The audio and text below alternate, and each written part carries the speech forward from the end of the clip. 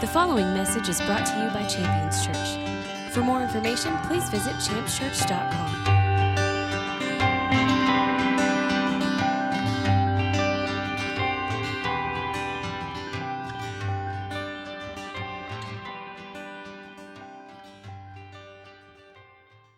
I want to get into the Word. The Word is why we're coming together at this point. I want to believe God for something great. And every time we get into the Word, there's such a deep anticipation in me for something real and genuine and powerful to take place for each one of us. Now, I mentioned to the children when we came together and we were ministering to them, we were going to examine God's love, the love of God. And that is what we're going to look at. We're going to look at several passages and several aspects of God's love and how it applies to our lives. So what I want to do is give you a few things. If you're taking notes, which I strongly encourage, you can write these things down. These are things that we're going to look forward to in the message. And then again, as you write things down, I want to encourage you to revisit them throughout the week because I know that God is speaking to you individually as well as to us as a body. So the first thing that we're going to find when we get into the Word today is your identity. Your identity as a Christian. Now, that's a little bit of a stretch. It's really going to be more what identifies you as a Christian. But I think it's important for us to understand that. And honestly, identity is a hot topic in our culture, in our society today. There are a lot of people who are really struggling to find their identity. And the world is very interested in guiding and directing them and identifying themselves, leading them into all sorts of error. But God has given us a very simple and plain task to be identified as believers, to be identified as His sons and daughters, to be identified as the saints or as Christians, however you'd like to say it. We're going to find that early on in the message. A second thing we're going to find is why sin is bad. Why sin is bad. Now, we know sin is bad, right? I mean, I don't feel like I would be teaching you anything or that you would be learning anything if I were to say sin is bad. I don't know that many of us would sit up in our chair and say, what? I didn't know. But why it's bad? You know, I mean, I'm raising my sons, and there's all kinds of things that they do that they shouldn't, and rightfully so, they find themselves in a bit of trouble when they do those things. But if I raise them just to know that that's wrong, that's wrong, that's wrong, that's wrong, and I never take the time to teach them why it's wrong, then it's going to be really problematic for them to grow and know that I have their best interest in mind. Basically, they're going to grow and they're going to think that I just have a bunch of rules and that daddy's hard. It's hard to live with daddy. So as soon as I'm old enough, I'm gone, right? I'm out of here because those rules are really holding me back. But if I can teach them why those things are in place, then what they see is instead of being held back, what they see is, wow, He really loves me. And He's protecting me from this and this and this. And so we want to find out why sin is bad. I mean, we know sin is bad. But God hasn't set up a bunch of rules in order to hold us back. He's protecting us from a lot of destruction. We're going to find out what makes sin bad, why God cares about sin. So another thing we're going to find, this third thing as we move on, is we're going to find out a little something that I would go into refer to as the love test, right? Now, how many of you picture that little machine at a restaurant? You know, you squeeze the handle. You know what I'm talking about, where you're like red hot stuff, you know. And, you know, some of us, it's like, you cold. Yeah, well, it's not like that, okay? No quarters necessary, no barroom device necessary. We're going to see something in the Scripture, and we're going to be able to apply it to our life, to just test ourselves, to see, is the love of God present in my life right now? Is the love of God prevailing in my life right now? Is the love of God at the forefront and the priority of the things that I'm doing, thinking, seeing, saying, whatever? Is the love of God prevailing in my life? We're going to find out how to test that. So I want to get into the Word. I told you we're going to find out your identity. Let's start there. So if you have your Bibles, open them up to the book of John, the Gospel of John. We're going to look at chapter 13. We're going to look at verse 35. So the Gospel of John, chapter 13, verse 35. Now we're pursuing our identity. We're wanting to see what it is that identifies us as believers. You know, I could go to church my whole life and go to every prayer meeting and attend every special worship service and volunteer to do this and that and be on this list and all of these things. Those things are wonderful and they have purpose. But if we miss out on the purpose that those things have, we could miss out on Christianity in general and at large. So it's important for us to catch what's being spoken here in the Gospel of John. Again, the Gospel of John, chapter 13, verse 35. Jesus is speaking, and he's talking to you and to me, and he says this, by this all men, now all men, all is absolute, right? It's not leaving anyone out. All men, so that's saying Christians, unbelievers, Buddhists, Muslims, everybody, the Hindu, everybody, all people, by this, all men will know that you are my disciples. All men will know that you are disciples of Jesus Christ. If, now I just want you to say if. If is a really powerful word there. It's so powerful. It introduces what we would call a condition. It makes this statement a conditional statement. It's not automatic. Something has to happen. So all men are going to know that we're followers of Jesus Christ, that He's our Lord, our King, if you have love for one another. If we have love for one another, the entire world will see, not might see, not could see. The odds don't go up. It is going to happen. It is cause and effect. If we will have love for one another, then all men will know that we are the body of Christ. It's a necessity. It's not about having, our big LED sign out front that flashes all of the events that we have that identify us as Christians. Well, I'm a Christian because I attend Sunday morning service, but then I go to the men's group, and then I go to Wednesday night, and I'm doing this thing on the side to help teach these kids, and I'm doing that, and I volunteer here and there. But the thing that we need to do is understand that it's not the doing the things, it's the what happens when we do those things that makes those things powerful and effective. The motivation must be love. The result must be love. For any of those things to be effective in any way, shape, or form for the kingdom of God. So that makes me want to identify what love is. I want to understand what it is so that I don't find myself just going through the motions of church. And by the way, there are some very serious warnings in the Scripture that come from Jesus Himself that this is really possible. Jesus is speaking about a situation of judgment, and He's talking to people who have done great things, and He welcomes them into the promise of His Father, our Father. And then there's another group of people that Jesus says, I don't know you, I don't have anything to do with you. And those people offer this argument. And I'm paraphrasing it, but basically they're saying, hey, didn't we go to church? Didn't we volunteer? Didn't we go and do all of that stuff? My name was on the calendar. I was on the rotation over there. What gives?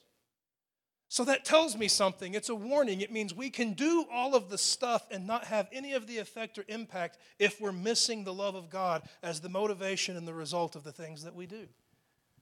So it makes me want to understand and identify what that love is, to just test my life to see if that love is present in the things that I do. I would hate to pastor and to lead a congregation for years and only to find that they'd been led just a few degrees off and therefore they'd missed the mark in the end. But we need to be a people of love. And for us to be a people of love, we're going to need to understand what love is. I want to tell you the cause and effect of love. The cause and effect of love. I would write that down in my notes if I were taking notes. You don't have to, but the cause and effect of love. Because if I know the cause and the effect of love, I can begin to examine my life and I can see where love is present. I can begin to examine my actions and see where love is present. I can begin to examine the church and identify where love is present if I know the cause and the effect of love. So I want to offer this passage of Scripture to you. I want to encourage you to take it down in your notes for the purpose of your own reflection. Because when you hear it, the danger is you're going to hear it and think that you've grasped it because it seems relatively simple. But though something can be relatively simple, it can also be highly complex. And to sit and to soak on it and to ask God to show it to you and reveal it to you in the fullness of its meaning, would be a wonderful and powerful moment between you and God. So there, for your notes, you can take down Deuteronomy chapter 23. I want to look at verse 5.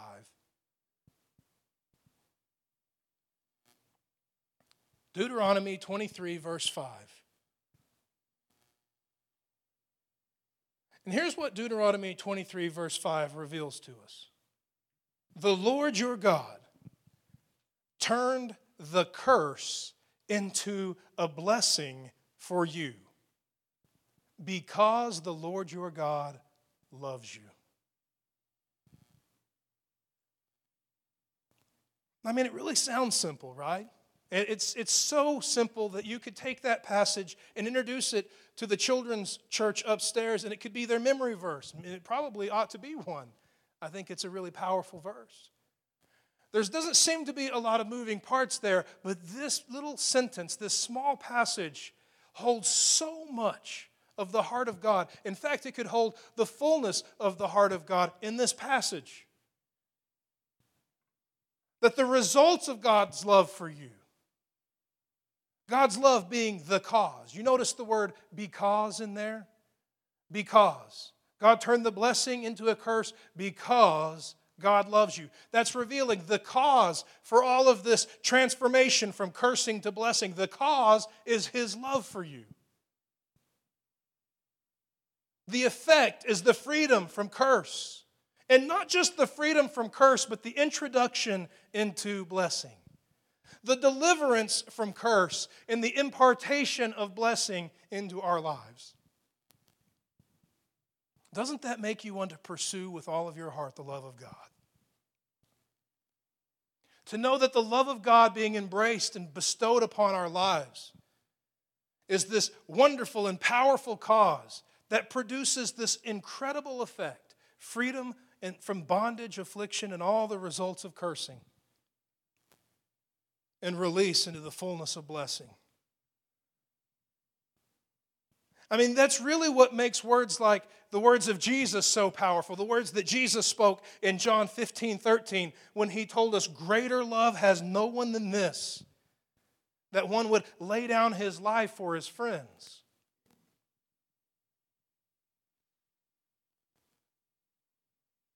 It makes those words really powerful.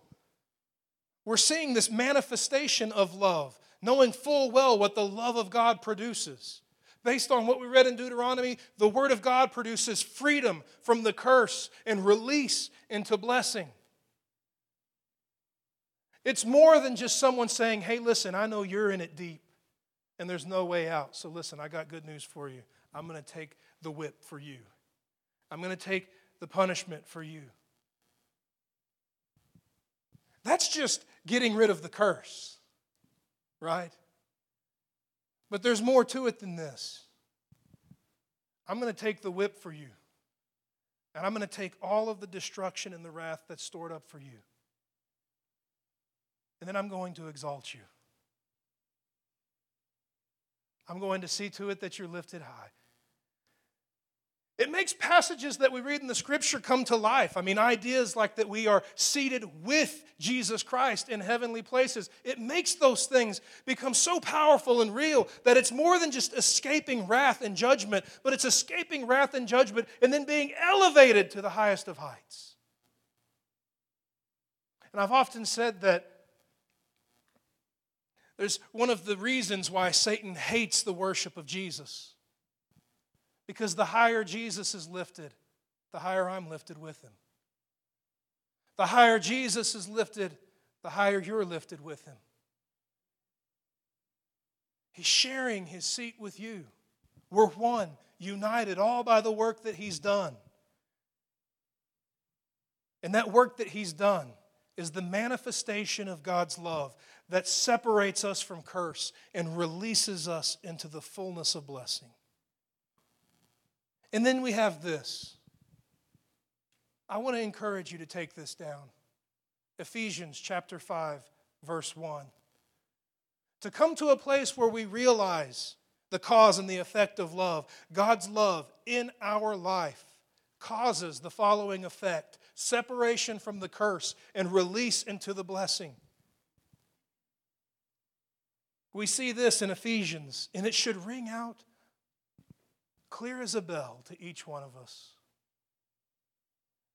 that there's a powerful call and a wonderful anointing on each one of us as we've received the love of God. Ephesians chapter 5, verse 1, therefore be imitators of God as beloved children, and walk in love just as Christ also loved you and gave himself up for us as an offering and a sacrifice to God. Do you realize we're called to imitate that?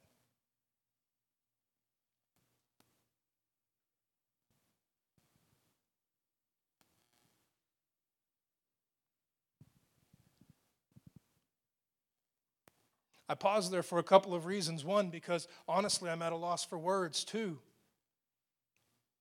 because it is a weighty thing to consider. That this love that is so powerful, when it's present, the effects of this presence separate from curse and introduce into blessing. And then I'm told in the Scripture, because of the power and the work of Jesus Christ in my life, I have that same calling.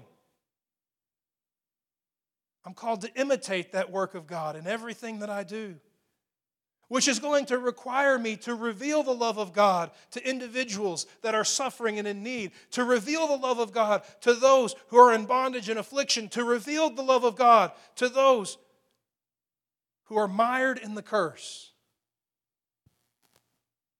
For the purpose of God's love to come into full fruition, that they would be separated from that curse and loosed into the fullness of blessing.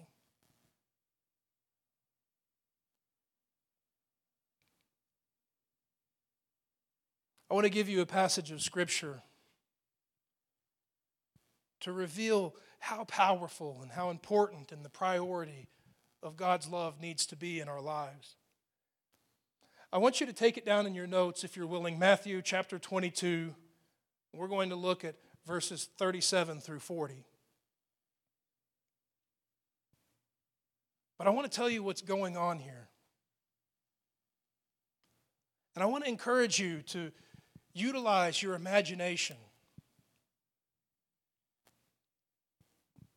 I believe that God gave us an imagination for wonderful and powerful reasons. Not to be abused, but to be utilized. And using your imagination, as I read the Scripture, oftentimes I'll try to put myself in the room, somewhere in the room. So in this instance, we see Jesus, and Jesus is in a room where it's crowded. Many people have come to hear, and some people are there because they're hungry and they're desperate to receive from Jesus what he has. And then there's others who are there that want to elevate themselves, and they have made it their mission to challenge Jesus with such a challenge that he couldn't give an answer. And in this room, you can just imagine the noises. And if you've ever been anywhere that didn't know air conditioning, you can imagine the smells. It'd be a bit on the musty side.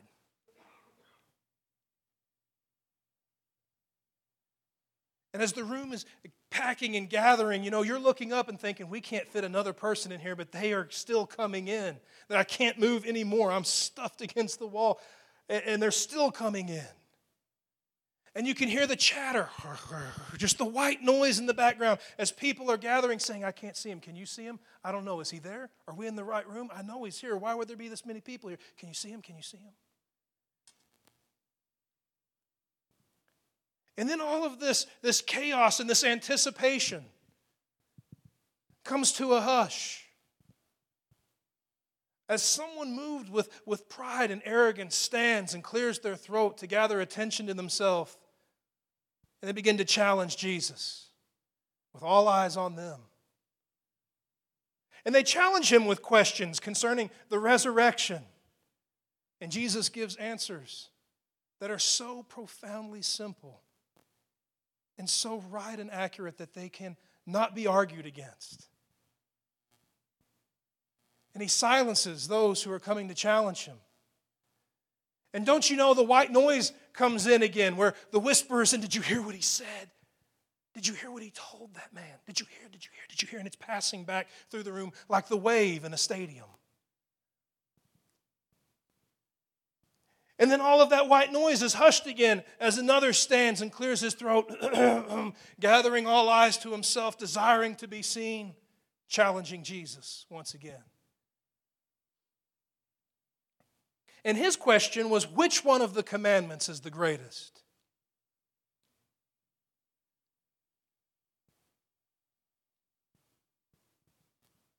I like to think there was a pause there. Because I know Jesus doesn't have an ounce of insecurity. There's no eagerness to give a quick answer. And he's not surprised by the wisdom of God that would flow from his mouth. So his nerves are calm and steady.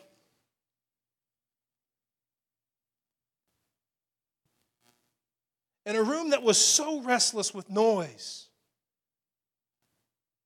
and so crowded, all of a sudden would feel so hollow as that question hangs in the air.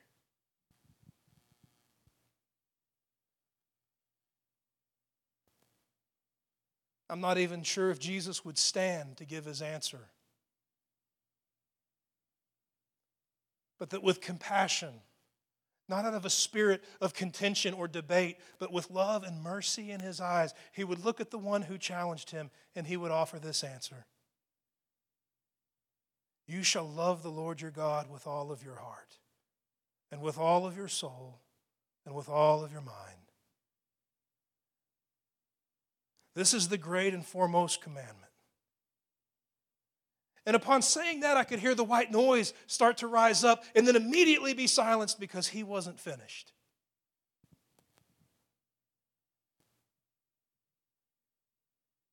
And the second is like it. And all of a sudden, hush. What did he say? Did you hear that? And the second is like it. You shall love your neighbor as yourself. And it is on these two commandments the whole of the law and the whole of the prophets depends. It's on these two commandments that every word that God speaks is founded upon.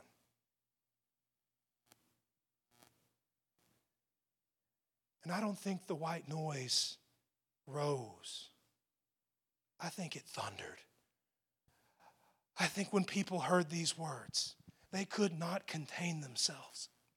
And immediately, the roar of the crowd in celebration at the words that Jesus would say in response to this challenge drowned out that challenge and every challenge that was to come afterward. Because when you read a few verses down, it said from that day on, nobody questioned him. I think that was a powerful moment where God affirmed his Son in the presence of religion, in the presence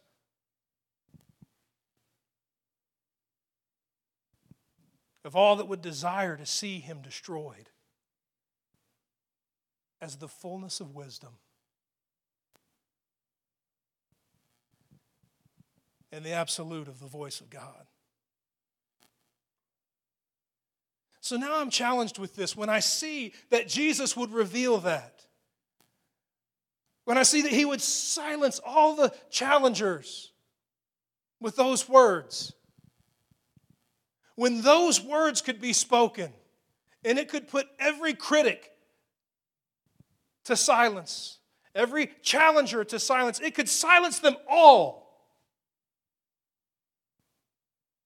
I come to a place where I say, Father, I want to know those words. I want to understand those words. I want those words to define who I am. I want the fullness of their effect to be upon my life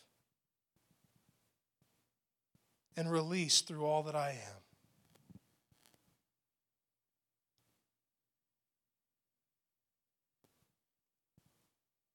So what does it mean for me to love my neighbor? To be identified as a disciple of Jesus Christ. To have love for one another. What does that mean? Because I have no problem or no issue memorizing that. My concern is, can I practice it? Can I make it a reality in my life?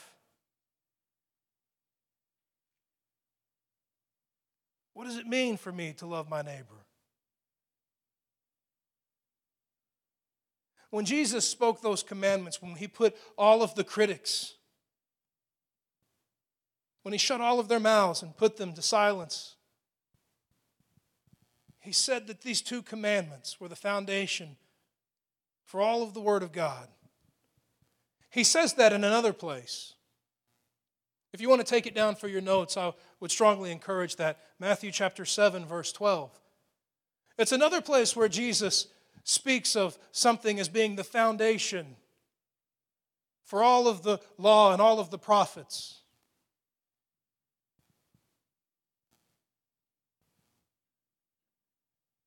My home is a single home. It's one home. And that one home has one foundation.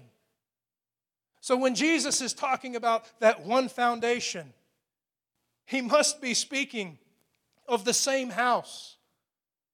Where before He's speaking of the law and the prophets, here He's speaking of the same law and the same prophets. Whereas before He's speaking about honoring God, putting God first, and loving your neighbor as yourself, here He's saying the same thing but in different words.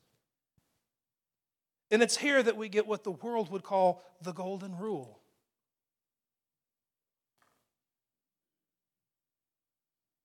It's not a Chinese proverb, it's the words of Jesus Christ, where He would say, however you want others to treat you, so you should treat them.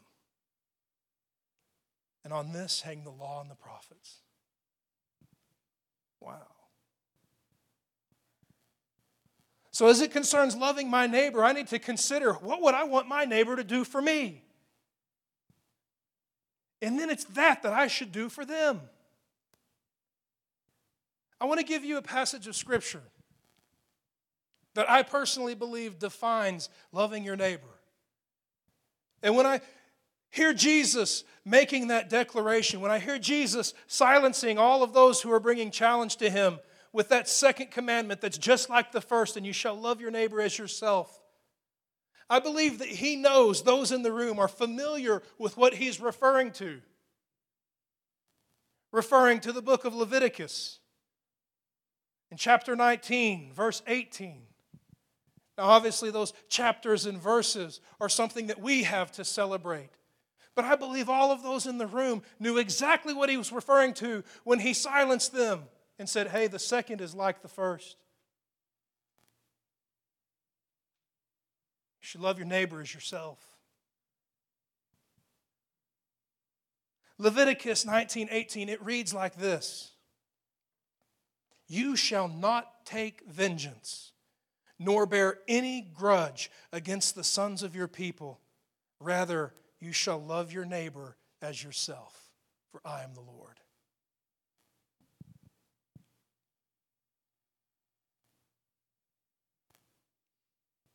In order for me to love my neighbor, I need to see that my life is not given to vengeance and grudges. In order for me to fulfill what Jesus has said is as potent, as powerful, as prioritized as the very first commandment, to love God with all that I am, I have to be a man that does not vindicate himself, that doesn't have his feelings hurt or his things stolen from him and desire to go and pay back evil for evil.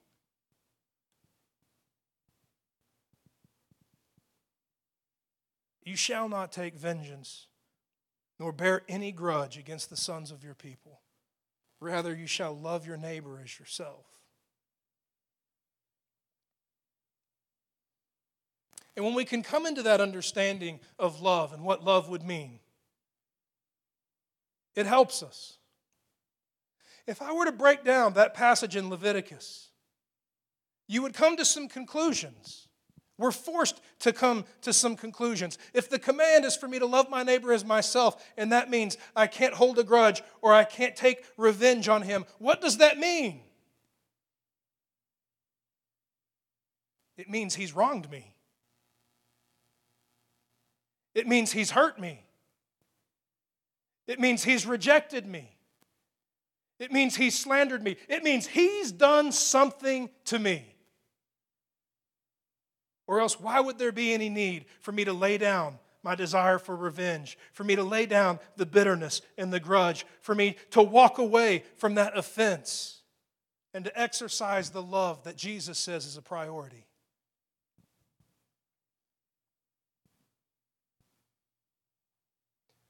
When we can let our minds take in what God is speaking in Leviticus and through His commandments, it causes the words of Jesus to make perfect sense and to be perfect in their instruction when He speaks to us a commandment in John 13.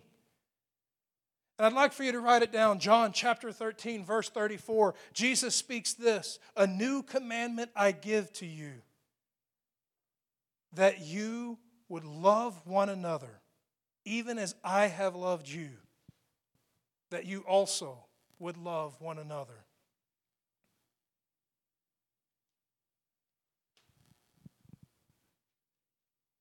The greatest issue that my carnal flesh has with that passage is revealed in these words.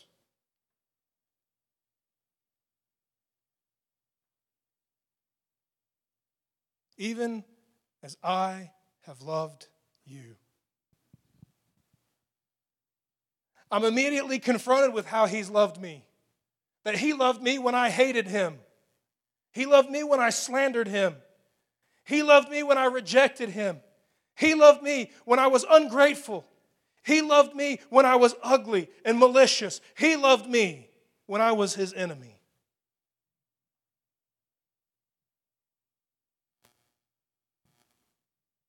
And when I hear His command that that's how I'm to go in love,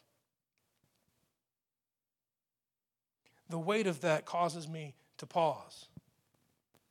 And I'm confronted with this, that I have no option or choice but to rebel if I don't embrace it.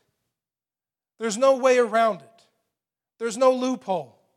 There's no opportunity to be His follower, to be called by His name, to move in His Spirit or operate in His authority and work around this command. Rather, it's absolute and it's necessary. We can have no love for one another unless that love be the unconditional love of Jesus Christ. The love that we're called to have for our neighbor that causes us to loose any tie or hold that we would claim to vengeance or vindication. The letting go of all bitterness and grudge. I mentioned that we were going to find out why sin is bad, and I want to do that. To do that, though, we need to look at a verse. So if you have your Bibles with you, you can turn there. But 1 John chapter 3, verse 4. It's a short verse, but it's going to reveal to us a fact that we need to have revealed to us as we move forward.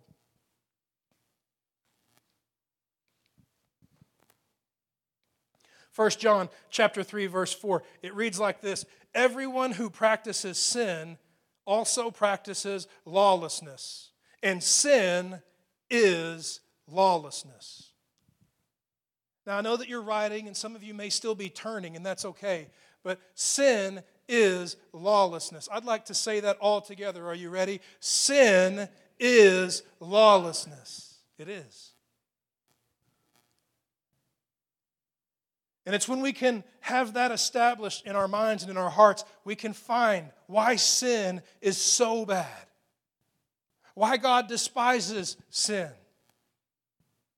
Now, the fact that He's just is why sin must be atoned for. It's why Jesus had to go to the cross. There was no other way. Without there being some atoning work, God becomes unjust, and He can't do that because He can't change.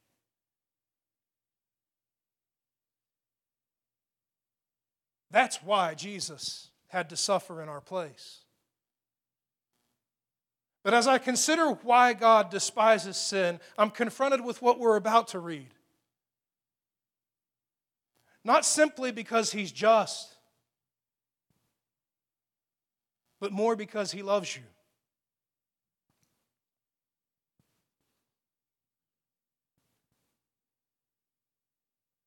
I've wrestled with this before. I became a Christian. I became a believer. I was set free from addictions and bondages that were destroying my life. And I knew that as the Scripture promised, the changes that I had felt in my life guaranteed and assured that my name was recorded in the Lamb's Book of Life, that I was born again, a new creature. Old things were gone and new things came. And as I began to read the Scripture, I saw a conflict that occurs in the young believer, the new believer, and maybe just the believer in general's life. As Paul would begin to write about forgiveness, that forgiveness is not meant to be abused. It's not meant to green light carnality and sin. It's not meant to be given so that it can be celebrated and utilized through its exercise and atoning for rebellious decisions and choices. And I wrestled with that in my mind. I thought, Father, you've forgiven all of my sins, past, present, and future. But yet all of your word is to lead me out of sin and into righteousness. Why is sin still an issue? If it's all forgiven, why in the world is the devil still tempting me? If he knows that no matter what I do, your love, your grace, your mercy, the work of the blood of Jesus is so powerful that atoning work will cover. Why in the world am I still suffering temptation? Doesn't Satan know that I'm yours, bought and paid for? My name is recorded. Why is sin still an issue? And I think as we read this passage, we'll see why. We'll see why believers continue to face temptation. We'll see why God is concerned about issues of sin in our life. And remember what we just declared out of 1 John. That everyone who practices sin practices lawlessness, and sin is lawlessness. I'd like for you to take this down in your notes. We're going to find out why sin is bad, and here's where we're going to find it. Matthew chapter 24. I want us to read verses 12 and 13.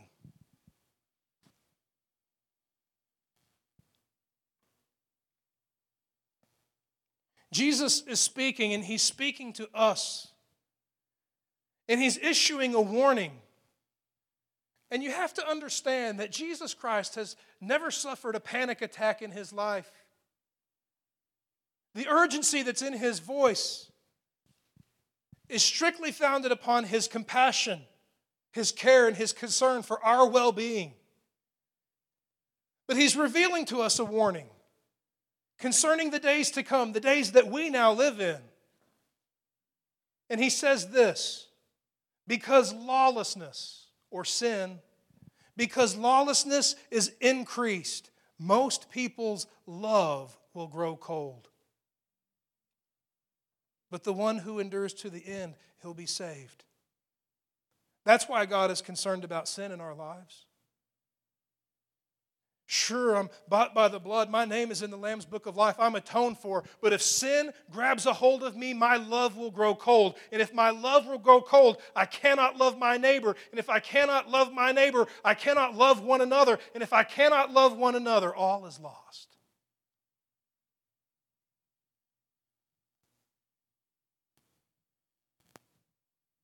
God is dealing with our sin issues. Not because He's stuck on rules and regulations, but because He's prioritizing the love that He's called us to.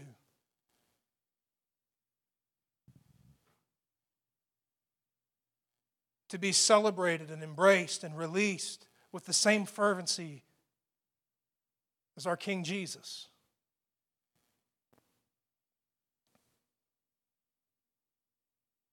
I want to give you a passage of Scripture as we begin to close this morning.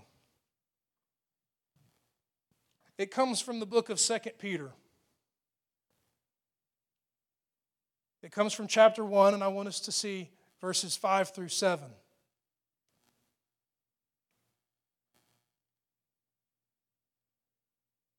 And as we look at these, I want you to consider the warning that Jesus gave. When sin is embraced in your life,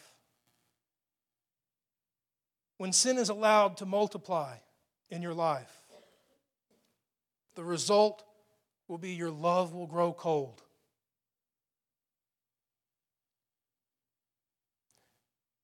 Now from 2 Peter chapter 1, beginning in verse 5. Now for this reason also apply all diligence. Apply diligence in your faith to supply moral excellence. And then in moral excellence, supply knowledge. And in knowledge, supply self-control. And in self-control, supply perseverance. And in perseverance, supply godliness or reverence. And in your godliness, supply brotherly love. That's love for one another. And then in your brotherly love, supply love. The love of Jesus Christ, the love of God. That perfect love. You see these things as steps, beginning with moral excellence and ending with the love of God in our lives. Now, I want to say these things that lead up to love: moral excellence, knowledge, self-control, perseverance, godliness, and brotherly kindness. When those things are compromised in our lives, they're compromised by sin. The only way I can compromise moral excellence is to sin. The only way that I can compromise the instruction or the knowledge of God is to reject it in rebellion. The only way that I can compromise self-control is to give to temptation. And the only way that I can compromise perseverance is to give up and be overcome. The only way that I can compromise reverence is to bow my knee to another. The only way that I can compromise brotherly kindness is to be selfish. That's why there's a sinful attack on the saints to tempt us, even though our names are recorded, bought and paid for by the blood of Jesus, to bring compromise into our lives, to make our love grow cold. Because when our love grows cold, we have no fellowship. And when we have no fellowship, there's no authority or power in the church. God has established the local body to be the fountainhead for His authority and power to spill out onto the surrounding areas and the nations.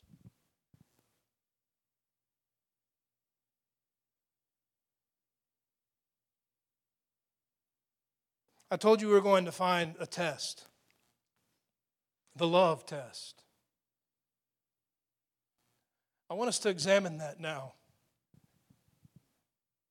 Because I know if I fail this test, if I don't pass this test, if there's an absence of God's love in my life, I can be aware that that is an indicator that there's some breach in my moral excellence, or some breach in the knowledge of God, some element of His command that I've rejected, or there's some breach in my self-control, some breach in perseverance, or a breach in reverence, or some breach in the fellowship, the brotherly kindness that I'm called to function and operate in as a Christian.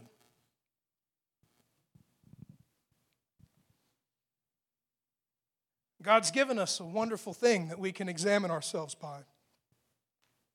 I'd like for you to take it down in your notes. We're going to read from the book of 1 John. We're going to look in chapter 4.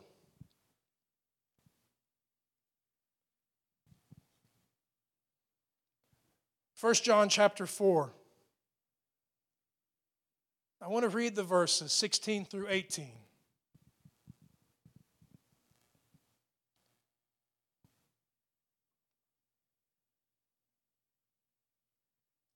It reads like this: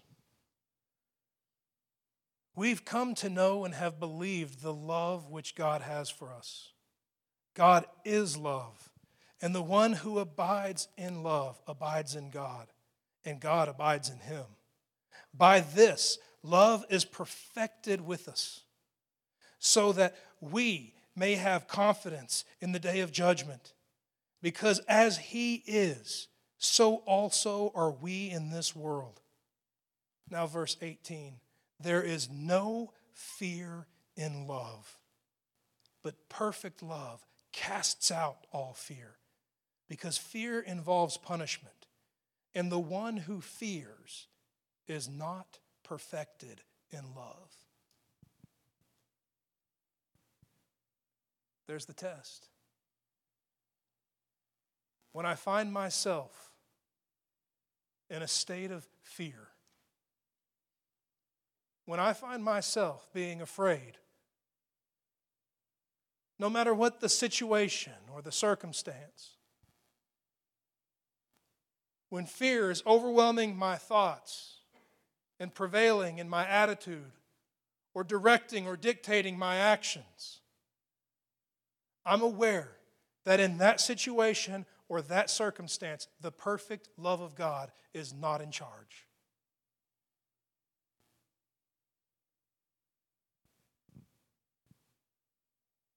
And we can test ourselves in these things, not for the sake of being humiliated or shamed,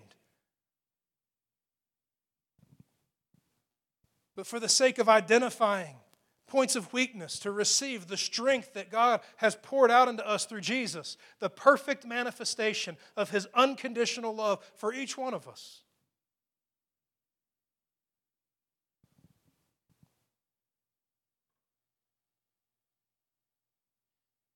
And I know that I would share this personally in common with many of you here. That there's a number of times where fear has prevailed in my heart or my mind. Or situations and circumstances have overwhelmed me. Where those things, through their emptiness or their deception, through their voice of destruction, would lead me to make choices or decisions that were compromised. And ultimately lead to failure. But when we can be situated, settled, stabilized, and secured by the perfect love of God, that leaves no room for fear to corrupt the decisions that we would make, leading us into bondage and sin and affliction. We can walk in perfection.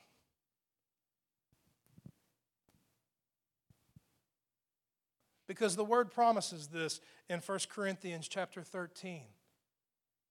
In verse 8, that love never fails. Love never fails. Any element in my life that I would look back upon, whether I would be right or wrong in doing so, and I would define as a failure, was never an issue of situation or circumstance. Rather, it was an issue of love. For me and for you today, to prioritize the love of God, meaning releasing all desire to vindicate or to preserve our reputation, but to lay those things down and to be free from the urge to operate in bitterness or grudge, opens up the door for us to know the fellowship that God has richly made available to us in Christ. To celebrate and to function as the body of Christ, operating in the authority of Jesus Christ, in the fullness of the power of the Holy Spirit. And it leads us to a place where the love of God that guides the way brings success in every venture that He would lead us into. I want to ask you to stand with me this morning. Thank you for listening to this message from Champions Church. We invite you to join us this Sunday for our celebration worship service. For more information, please visit us at championschurch.org.